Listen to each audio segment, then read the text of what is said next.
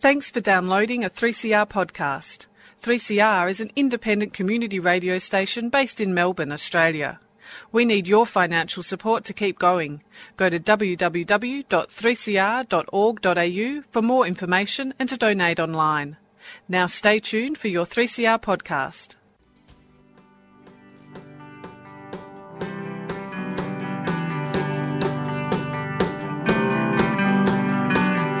Animales humanos, animales humanos,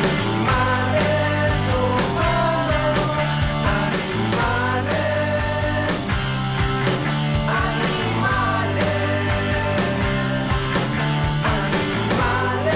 humanos,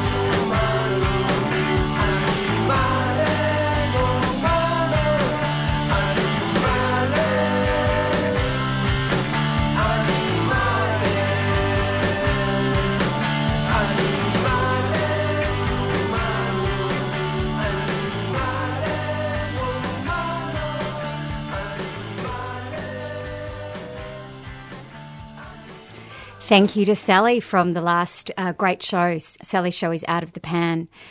You're on Freedom of Species now. Now, Freedom of Species brings animal advocacy to the airwaves.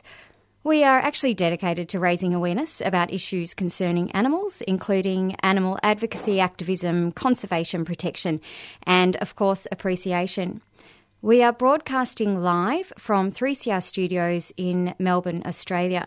Live streaming and recent podcasts are available via the 3CR website, and all podcasts are available from the Freedom of Species website and iTunes. Thanks for tuning in.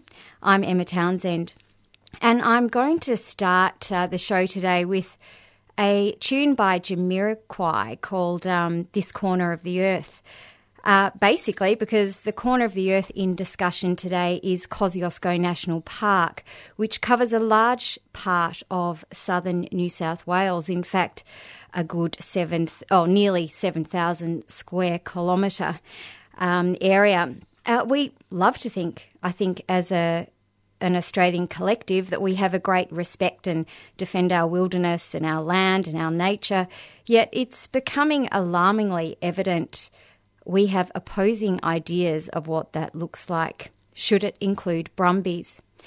Now, I'm going to play the song while I get our guests on the phone, so we'll be back after this. Little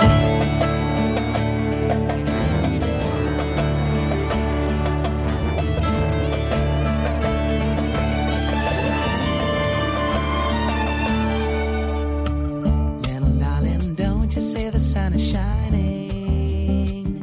just for you. Radiothon 2017. 3CR, Radio for Change. 9419 8377. 3cr.org.au. The best things in life are free, but you can give them to the birds and bees. I want money. 3CR, Radio for Change. That's what I want. 9419 8377. That's what I want. 3cr.org.au. That's what I want. Radiothon 2017. 3CR, Radio for Change. Your love gives me such a thrill, but your love won't pay my bills. I want money. That's what I want. That's what I want. That's what I want. You are on Freedom of Species, and we're just still trying to get through to Peter Cochrane. Peter, if you're out there, we're just trying to call your landline to get through to you. We have May Lee on the phone, but in the meantime, that was a little call out for the Radiothon.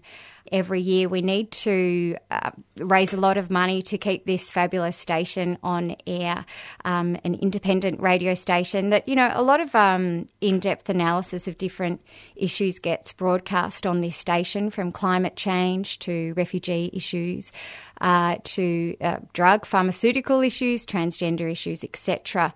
The list goes on. There's great media training that happens at 3CR, so that really helps a lot of people become engaged in great social activist enterprises. So if you can, please donate. Freedom of Species is at, I think, nearly 60% of our target. So we've still got a good $600 to go. So please, if you've got $5 or $500 to spare, it would be greatly appreciated. And obviously we will thank people on air.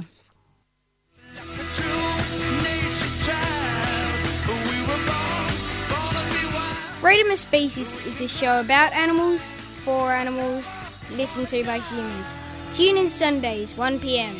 Born to be wild. Born to be wild.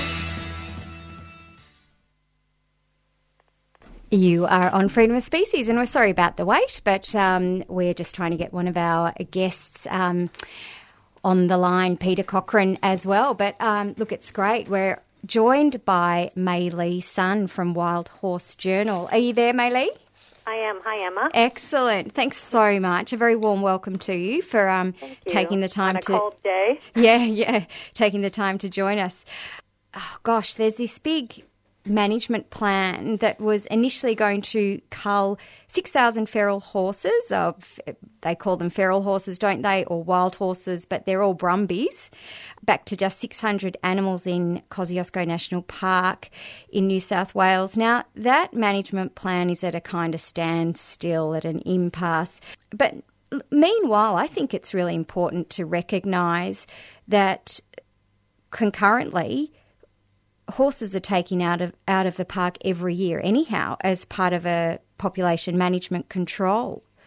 And they call it a passive trapping, May Lee, don't they? And it's kind of interesting because I was thinking, I've seen footage of this and, later on hopefully we'll get Peter to comment on it.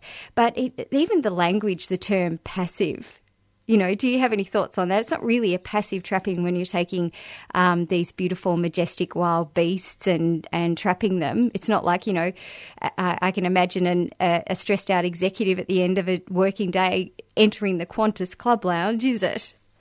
No, it's not at all. And, I think the challenge with language, people call killing collateral damage in war. So, It's all sort of couched in these terms that make it sound like what we're doing is some sort of service to the animal, but it's essentially capture and removal.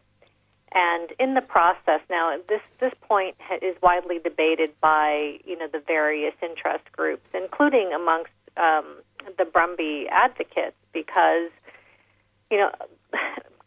this is the time of year. I mean, everyone has felt this cold snap coming through, and this is the time of year, of course, when the horses would have limited food supplies and access to the food. So if they set the traps with hay and molasses and the horses come in, it can be quite traumatic to have that gate closed behind them, and with horses being flight animals, when they sense danger, they could be crashing about, and you could have quite a number of horses, just like you would when they're transported, in an area where you've got pregnant mares, foals, stallions, and so forth from different mobs, and they can get quite injured and become incredibly stressed because they're not nicely loading them onto horse floats.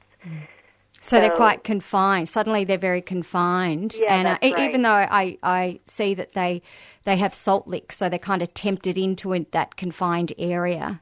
They're also removing, removing family groups. Is that right, as far as you know? Like that must be quite traumatizing. The plan would be for them to remove family groups because it creates a lot of disjointed relationships, and you've got the survival of the remaining herd. And I think that there's enough research out there now on the impact of animals who are left behind from family groups, and we see it clearly in other species. And there's a grieving process as well as a lot of attrition, because you've got, maybe foals that have not made it into those traps, and you've got pregnant mares without a stallion. You've got mares with young foals, and whether or not, another band is going to separate that mare from that foal and then leave the foal to die because it would need the attention of the mother. So, yeah, it's really a disjointed process. Now, you have advocates who say that, well, this is the best way to do it as opposed to maybe the old school way, which is, selecting out certain herds. So I guess it depends on your perspective on, what's the most humane way. I mean, certainly it's not aerial shooting. Yeah. Basically, so once the brumbies are actually confined in that area, and this is happening as we speak, as I understand, where do they end up, May-Lee? Where do they end up? What's the transport? So the transport, you've got a couple of Brumby rehoming groups that also have this agreement with parks. So they're registered with parks to be able to take some of the horses, but by all means, they cannot take hundreds of horses at a time. It's just not possible. They don't have the funds or the land as well as being able to feed these animals, and then there aren't enough homes for existing horses that are up for adoption and sale across the racing industry, and just people who maybe are trying to rid themselves of a horse that they no longer want. So they end up going to the abattoir or the knackery. And the reason I use both terms is that there's a distinction between, the animals that are used for human consumption, which is the abattoir, and the animals that are used for pet meat and pet food, which is the knackery. So we're talking about, brumbies that would potentially end up as part of this $1.6 billion industry in Australia alone. Which is the pet industry, yeah. So you're saying a majority of the removed brumbies, and as I understand it in the Victorian part of the national park where they remove brumbies over a 10-week period, I heard that like 700 brumbies could be taken at this time. Now the majority would be sent to the abattoir, that's what you just said, or the knackery. Yes, yep. Yeah. Yeah. We'll just unless somebody steps up. I mean, you do have a few trainers that I'm aware of who have stepped up and said, well, they'll take a lot of them, but then, the challenge is, do you find the right homes, and do they eventually end up at the knackery or the abattoir anyway? I mean, it's anybody's guess because the numbers are a bit dodgy. Right. So what we're dealing with here is there's no data, is that right, by the sounds of things, on how many are removed and sold on to become pet meat, is that right? Yeah, that's right. And the challenge is that you've got an industry association called the Pet Food Industry Association of Australia, and their policy for members, now this is just for people who are members of this particular industry, they have a self-regulated agreement that if you are to become a member, that you're not to have horses, dolphins, or whales in their, or whale meat in their pet food. It seems absurd, but of course these are the animals that people have benevolent association with, and so it's horrifying to find out that there would be a horse or a dolphin or whale in your animal's food. Now, again, it's a self-regulated agreement that their members agree not to have this. And then there's further distinction between, what is considered pet food, and that's like the processed, product that you see on the supermarket shelves, versus pet meat. And suppliers of pet meat come under a whole different set of standards, and that's the sort of things where you see these mince rolls in a produce store, that's sold in the refrigerator. And by choice, these people tend not to be members of the PFIA because it gets dicey in terms of what kinds of animals are used in this pet meat, because each state body looks after different types of food. And in Vic, it's Prime Safe. In Queensland, for instance, it would be Safe Food Queensland. And, federal legislation sets the standard, but the actual regulations happen at the state level. And what that means, Emma, is that you don't often get the detail by species. So even though we say that records need to be kept by the sale yards, by contractors culling, and the knackeries have to keep records, what I have found is that in my own research and trying to get the information, that I've spent quite a bit of time going down rabbit holes because there isn't one source where the data is centralized. So, yeah, it's a bit of a challenge. And, race horses are more able to be traced in terms of how many are killed per year. You've got a group called the Coalition for the Protection of Racehorses that have calculated about 13,000 thoroughbreds and standard breds, which are, part of the harness racing and track racing, are bred each year. And they estimate that about the same number retire each year, but then where do they go?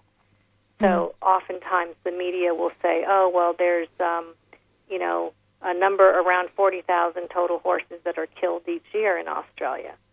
But, again, where do those numbers come from? Because it's really difficult to find which, either industry body or government body or scientific body is keeping that information. And I think there's quite a few of us who are questioning whether that is purposely ambiguous. It would be really difficult beyond the domestic horses to actually get Brumby numbers because, they just had that cull earlier this year in Kakadu, which is a national park, and, they mentioned in that article that there were 3,600 Brumbies that were taken out of that park, and the rest of the 6,000 were wild camels, donkeys. So they're all shot, were they, and by aerial shooting? By helicopter. That was just a couple of months ago. So the implication is that those 3,600 Brumbies taken from Kakadu ended up as, I guess, pet meat.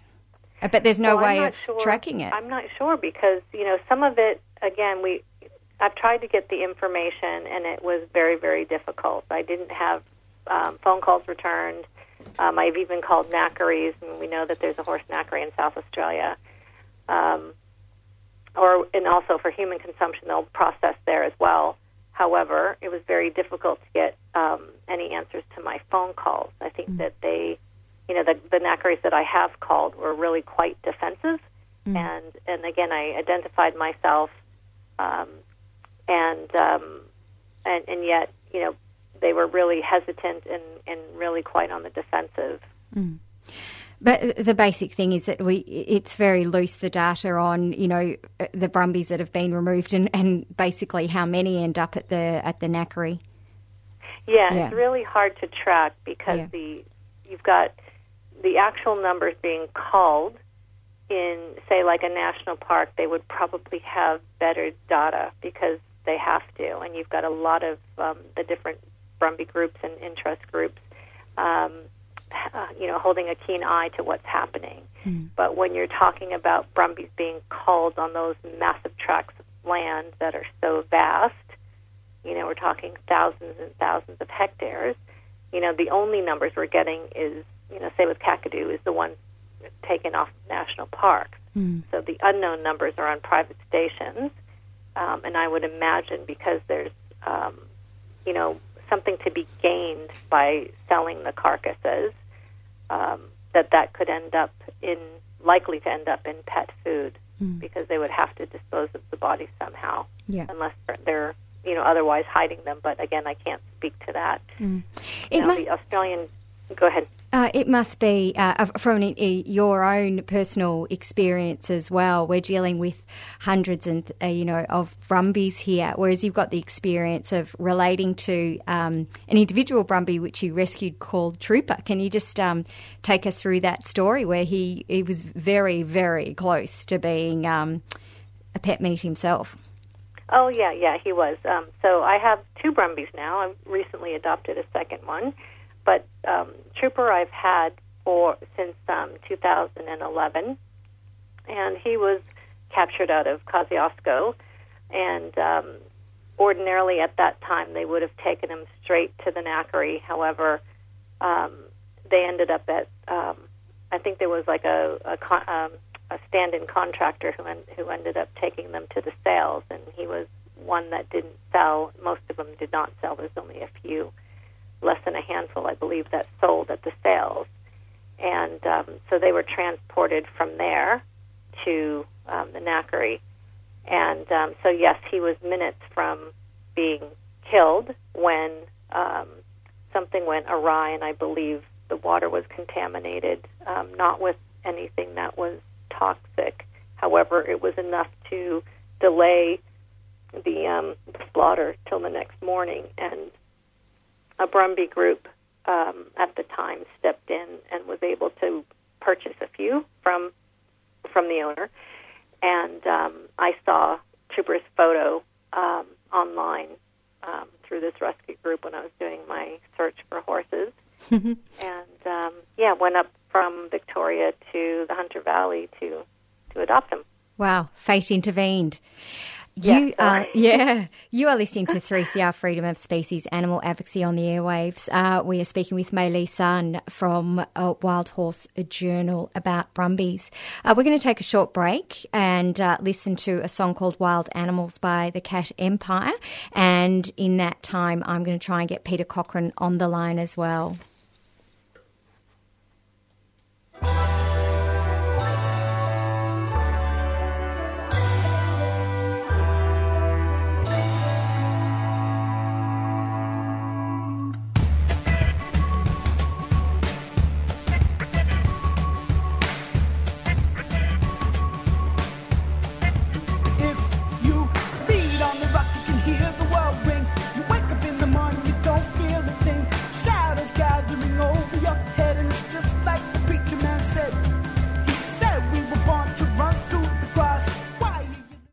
You are on Freedom of Species, Freedom of Species, got a bit of a frog in my throat today, Animal Advocacy on the airwaves. And we're back, I hope, with Peter Cochrane from the Snowy Mountain Bush Users Group. Peter, are you there? Yes, I am, Emma. My apologies for being late. That's okay, not a problem. It's Sunday. We are very appreciative that you, agreed to be on the show at all. So thanks a million. Peter, you've had extensive experience in that region, actually intergenerational, with your trekking business there up in the Snowy Mountains. And we were talking before with Mei Lee about how the actual trapping process, how it feels and is for a Brumby, is actually quite a traumatic experience as well. And you've got on-ground witnessing of that. Can you just briefly describe it for us? Emma, the trapping started back in 2008 as a consequence of the Wild Horse Management Plan of the Kosciuszko National Park. And that instrument is an operational plan by the New South Wales National Parks and Wildlife Service under the National Parks Act. So they have authority to reduce what they refer to as feral animals. In this case, it's they refer to the Brumbies as feral animals. We don't. We refer to them as Brumbies in a more emotional way because there's a great attachment to them, and we can talk about that later. But the fact is that the horse number reduction plan is really has evolved from what used to be trapping of the horses some years ago, before it was illegal to do it by landholders and others. And it requires yards to be built, and in this case they use molasses and grain and other attractive food items for the horses to draw them into the yards, which are a very confined space. And when the horses are in there, a gate is slammed behind them, and there they remain until they're transported by a trailer to yards about an hour away from, in general terms, about an hour away from the trap yards, to further yards. Then there's a selection process takes place, and rehoming is the preferred option for us and for the National Parks and Wildlife Service. So there are a number there in the vicinity of 30% or more fact up to 60% of the horses are then rehomed. The balance of them will go to a knackery, which requires them to be transported in some cases long distances to Peterborough in South Australia or other knackeries. So the process for those number of horses is dire and leaves some injured, though the operators do what they can to minimise the impact on the horses, and certainly in the most humane ways they can. But it is the process itself, which of course causes distress to the horses. So those of us who are animal lovers are not keen on that. We'd like to see them all rehomed and taken to places where people who have an affection for the horses and a love for animals generally can train the horses to be used for domestic purpose. That's the background of that side of it. You are listening to 3CR Freedom of Species, and we'll be back just after this.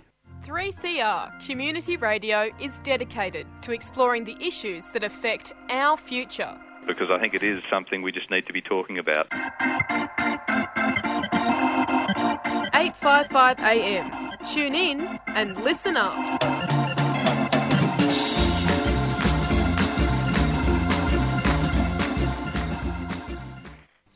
Our apologies. We seem to have lost May-Lee Sun's connection there. So technically, I don't know what's going on. I apologise for that. But thank you, May-Lee, so much for your input. I'll just concentrate, Peter, now on the Wild Horse Draft Management Plan, which seems to be at a bit of a standstill or an impasse. Peter, in your view, do stakeholders, pro-Brumby and green groups have opposing end goals that are actually impossible to negotiate? Is that the reason for the standstill?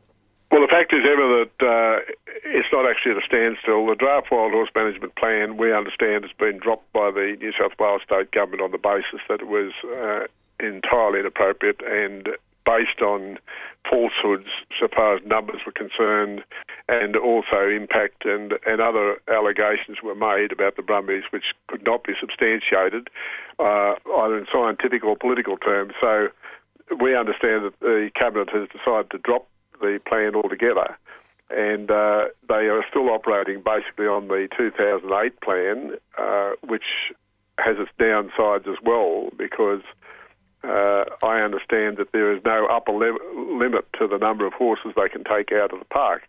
Our wish is, and I speak on behalf of the Bush Users Group, is that they not take any more horses at all until such time as they substantiate the numbers, which have varied, according to the Australian National University in Canberra, at 14,000, which is an outrageously exploded number, and it's simply not true, down to the National Parks and Wildlife Service minimum number of 3,700. So that's the amount to be, that's the actual population number. That's the population number. That's the number they're estimating they're in the park. So okay. The ANU have a political agenda, and it's well known that they in fact want to totally eradicate all of the wild horses in the Kosciuszko National Park. They would have them shot, and most of the environment groups would have them shot from the air. That is their preferred option. And that experience in Guy Fawkes National Park in 2001 was a total disaster. And there were 617 horses shot there. Some of them left to rot, others left wounded and wandering around for weeks. And it was, the consequence of that was that after an agonising delay, the RSPCA in New South Wales decided to take the National Parks and Wildlife Service to court. And predictably, there was no finding against the National Parks and Wildlife Service because of the empathy between the two organisations. And we were distressed to learn that despite all of the cruelty that occurred during that operation in 2001, the lessons weren't learnt. And despite the fact that the government of the day said that it would not happen again, when the Wild Horse Management Plan, the Draft Wild Horse Management Plan, was published 2 years ago in New South Wales, lo and behold, the option of aerial culling arose again, and that resulted in outrage amongst animal lovers like yourselves and people across New South Wales. In fact, internationally, we had people from all over the world raising their objections with the New South Wales government. So this has been an ongoing issue. The aerial culling now, we're told, is ruled out. It hasn't been ruled out as an option by the National Parks and Wildlife Service, but the government of the day in New South Wales has said that they will not tolerate it. And we only have to take them at their word at that. Yeah. So and that's where that stands. And ground shooting as well, has that been ruled out thus far? Or Well, ground shooting, in circumstances where an animal is injured or an animal is a threat to human life, has always been an option, and it's a sensible option. We don't have a problem with that. Okay. And if an animal has to be euthanized, if it's injured, well, sadly, that's what has to happen. Similarly, if there is an old stallion or an aggressive horse, and they're very rare, I have to say, if that occurs, then we would certainly tolerate the euthanizing of a horse using a firearm on the basis that it was a threat to human life. Now, other circumstances might be, for example, if a horse was in a very, very remote area and was suffering distress to itself, either through starvation or through circumstances where it was likely to be injured or a threat to it or something of that nature, then those circumstances where there is no real choice, we don't have a problem with that. Sure. But ground shooting, in other words, using snipers, is just not on. Those methods have been tried in other places and have failed, except in flat country, where you might be in the Northern Territory or Cape York or somewhere like that, where you can get a clear shot. In the circumstances of the Kosciuszko National Park, it is a very restricted geographic area, topographic area, and the vegetation is dense. So the chance of getting a good clean shot, one shot, one kill, is not guaranteed. So that the horses can be left maimed or wounded, and we find that is totally unacceptable. Let's get back to why we're even managing their population anyway. Now, I hear that the Brumby is scapegoated as far as size, visibility. I guess it doesn't hide as much as other animals from humankind. What are your opinions on that? Has the Brumby been scapegoated for a lot of damage in the park? Emma, there's no question that there is a range of what we refer to as feral animals, which are causing an immense amount of damage to the Kosciuszko National Park and totally out of control. And National Parks and Wildlife Service authorities agree with that. They don't have the resources, and we support them in this. They don't have the resources to deal with the feral pigs, particularly rabbits, are getting a spread on them, foxes, cats, goats, deer. There are a whole range of animals there, which, particularly the pigs and the cats, are causing a lot of damage to particularly the cats, the wildlife, foxes, and wild dogs. And these are feral dogs. These animals are rampant in the park and totally out of control. And it distresses us, as you say, that the Brumby has become the focus of attention of the National Parks and Wildlife Service because they are high profile. They have the funds to deal with them. It's still costing them well over $1,000 per horse to get rid of them out of the park. And if there are 14,000 horses there as claimed by the ANU, then that's a serious issue in terms of dollars. But we think it's substantially less numbers than that. We're close to the 3,500 to 4,000 number, would be somewhere in the vicinity of the estimated number in the park. Yeah. Those horses, Emma, can be dealt with by local operators, and they can in fact be trapped or captured by locals, as happened for generations. I have to say that over 150 years, these animals were caught by locals, and young horse men and women who are skilled at catching the animals can do so, and it won't cost the taxpayer a red cent, and the horse will be treated in a more humane way. It is interesting because I know that Mei Lee Sun, and I'll try and get her back on the line a bit later on in a couple of minutes, but also there's a lot of damage. There is damage being done by the brumbies, but I hear that there's damage being done by all the aforementioned animals you said, native and non-native. And the fact that I guess in the research they've just concentrated and focused on damage that the horse has been doing and excluding all of those other factors and components. So that's where they have been scapegoated. And also, like, people go in the park and, you know, they can transport weeds and grass seeds on their socks. and on well, they can, Emma, and there was a claim made by the environment movement that horses spread weeds. That is a nonsense. Horses don't eat weeds. There is only one weed that they will eat, that's a thistle. And the stomach acids in the metabolism of the horse neutralise the seed. And there's clear evidence of that here on my property. I've got about 40 horses running down on my property on about 350 acres, and you can barely find a thistle. And adjoining property owners have thistles. And the reason for there being no thistles is the horses eat the top out of the crown of the thistle when it's young, neutralise the seed, and they don't spread them. Now, apart from that, I'm now had described to me by some social media people on social media on Facebook who tell me that they contend that horses eat weeds because they eat clovers, ryegrass, and other introduced species, which we don't consider to be a weed, which have been in the park for 150, 200 years when the land was freehold. And you have to remember that much of the Kosciuszko National Park was freehold up until 1948. And then when the National Parks Act or State Park Act was introduced and the grazing, the freehold rights were resulted in the land being resumed by the government for the Kosciuszko National Park and for the Snowy Mountains Hydroelectric Scheme, the progressive takeover of the land by government didn't stop the grasses from growing. I mean, all of the grasses were introduced by livestock, and it was quite legal because it was freehold land. And that land was resumed by the government.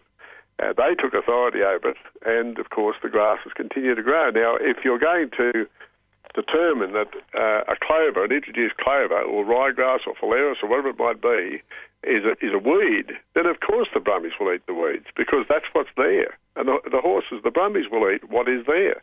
And they will eat the native grasses. And it's a huge benefit to fire protection, wildfire protection from the rest of the native animals. And in 2003, when we had horrendous fires go through the Kosciuszko National Park, in fact 90% of the park was burnt out, there was a massive loss of wildlife. All those little creatures, the very little things that run around the floor of the forest at night time, the gliders and the like, all the arboreals, all those little animals were killed because, and so their habitat. The lot was lost.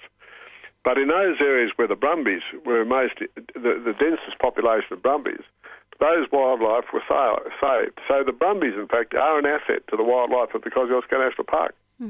Yeah, it's interesting because I have heard also that horses, when it's snowing as well, with their hooves, they also help hoof up, food and water sources for the native animals as well.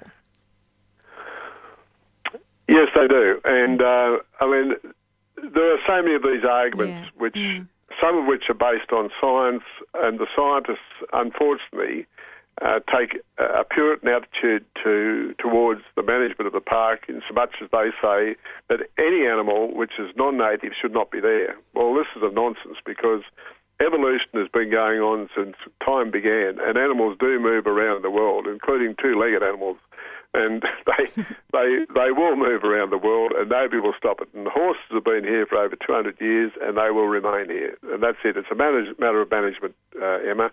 And sensible management can allow the brumbies to stop in their place, which is part of our cultural heritage. And in addition to that, there is great benefit and pleasure from people seeing these horses in the wild. You are listening to 3CR Freedom of Species, and we're talking about the brumbies of Kosciuszko National Park who are currently being rounded up. And all of the brumbies, I hear the brumbies are in good condition, and which means the environment is in good condition, and they will unfortunately, their freedom will be taken from them, and they will be, a lot of them, a bulk of them will be taken to a slaughterhouse or a knackery, as only a minority get rehomed. So, Peter, just getting back to the protective status that you're calling for the Brumby, what is that, and how would that change things? Emma, the Brumby has grown a part of the cultural heritage of Australia from the time of settlement. Horses have been first introduced into Australia from India and South Africa. And the close association with the horse, of course, was that the people in the settlement were dependent on the horses for transport, for recreation, for ploughing the fields, and a whole range of everything revolved around the horse. And so the Australian people developed a very close association with the horse, using him to transport over long distances. And of course, when the Boer War eventuated in South Africa, in the Transvaal, the horses that were sought in Australia for troops to use, the light horse, were those horses which in fact had come from South Africa, and in fact most of them had been were Brumbies, and a lot of them were Brumbies, and they were transported from Australia, from Albany, in West Australia, back to South Africa and used in the Boer War. Similarly, in the Middle East, the First World War, they were used there. So throughout the history of Australia, not only have we had a strong connection with a military connection with the horses, particularly the Brumby, but in our cultural heritage, if you look at the opening of the Sydney Olympics in the year 2000, of all the themes that could be chosen to represent Australia or showcase Australia to the entire world at the opening of the Olympic Games 2000, the theme that was chosen was the man from the Snowy River and the Snowy Mountains Brumby. Now, that in itself told the world that we are horse people, that we have a passionate love for our horses in the Snowy Mountains, and we're proud of the fact that we have this cultural difference from the rest of the world. And whether we're like the gauchos in South America or we are, the equivalent of any of the horse riders across the world, this was the image that we wanted to show the world in that very prominent event in the history of the world. The year 2000, change of century, Australia, Sydney, all of those things were showcased to the world with the man from the Snowy River and the Snowy Mountains Brumby. Now we have a group of people, a very selfish minority of people, who want to see the Snowy Mountains Brumby totally eliminated, abolished, annihilated. Oh, goodness. And I know that, as you say, the ANU are kind of putting all this stuff out there that a third of the wetlands in the Oz Alps have been degraded by horses, and a bigger impact likely in the Kosciuszko region, just to kind of push through these culling methods. I'm just wondering, Peter, I know that the national parks are changing the number of Brumbies, they're renegotiating what's going to happen here with this new plan, but taking into account the questionable population analysis, could the number national parks will change that to be, do we just have to be careful? It could just be window dressing of sorts to make the plan more palatable for the public and be seen as working with pro-Brumby groups? Yes, I suspect that's more than possible. There are some very cunning planners and strategists in the National Parks and Wildlife Service, and I've been dealing with them for 40-odd years. So, yes, I'm aware that figures can be manipulated, and to be fair, they can be manipulated on both sides of the debate. So what we need to do is firstly acknowledge that these horses are part of our cultural heritage. And to go back to your earlier question, what I've proposed is that, and this has been accepted by the Deputy Premier, John Barilaro, who happens to be a local member as well, that the horses these Brumbies do have a very strong cultural connection with our history. And so what we've proposed, and I've had assistance from a legal team who have prepared legislation to go into the New South Wales Parliament, which will recognise the cultural significance of the Snowy Mountains Brumby and require National Parks and Wildlife Service or any other government instrumentality or private operation to pay heed to the fact in changing their operations or their management of any land, that where there are brumbies present, Snowy Mountains brumbies present, that they have to take care of their future and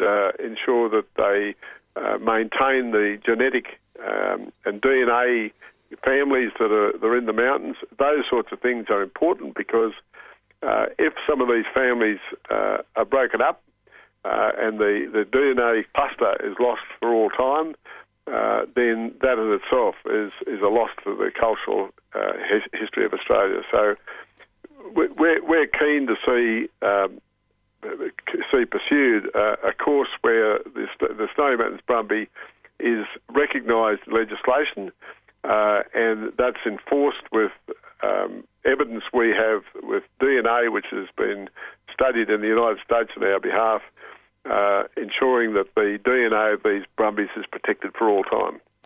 Excellent. So at the moment, I understand people can, individuals, and come on guys, it only takes a couple of minutes, can send in submissions, is that right, until August now, to support your effort? Well, yes, you can always send in submissions. I mean, the more people who write to their local members in New South Wales particularly, but if there's Victorians who can write into, and any others who can write into the New South Wales government and direct the correspondence to the Premier of New South Wales, Gladys Berejiklian, and I'm not going to spell that for you, by the way. It's okay, we'll put it on the podcast. Somebody can find it in Google, the name there. Excellent. Anyway, look, anybody who can make a submission, write a pleading letter, a begging letter to the New South Wales government to spare the lives of the Kosciuszko Brumby, we'd appreciate it, and so would they. Excellent. Thank you so much for your time, Peter. We'll have to wrap it up there, and we'll get you on it in a future show, because we tend to have a show on the Brumby every so often. And thank you so much, Mei Lee. I'm sorry we couldn't get you back on the line. Thank you so much for your time today, Peter. You're welcome. Take care. Bye-bye. So you are listening to 3CR Freedom of Species, and we just heard a little bit of an update about what's going on with our brumbies, particularly in New South Wales, Kosciuszko National Park. You've been listening to a 3CR podcast produced in the studios of independent community radio station 3CR in Melbourne, Australia. For more information, go to allthews.3cr.org.au.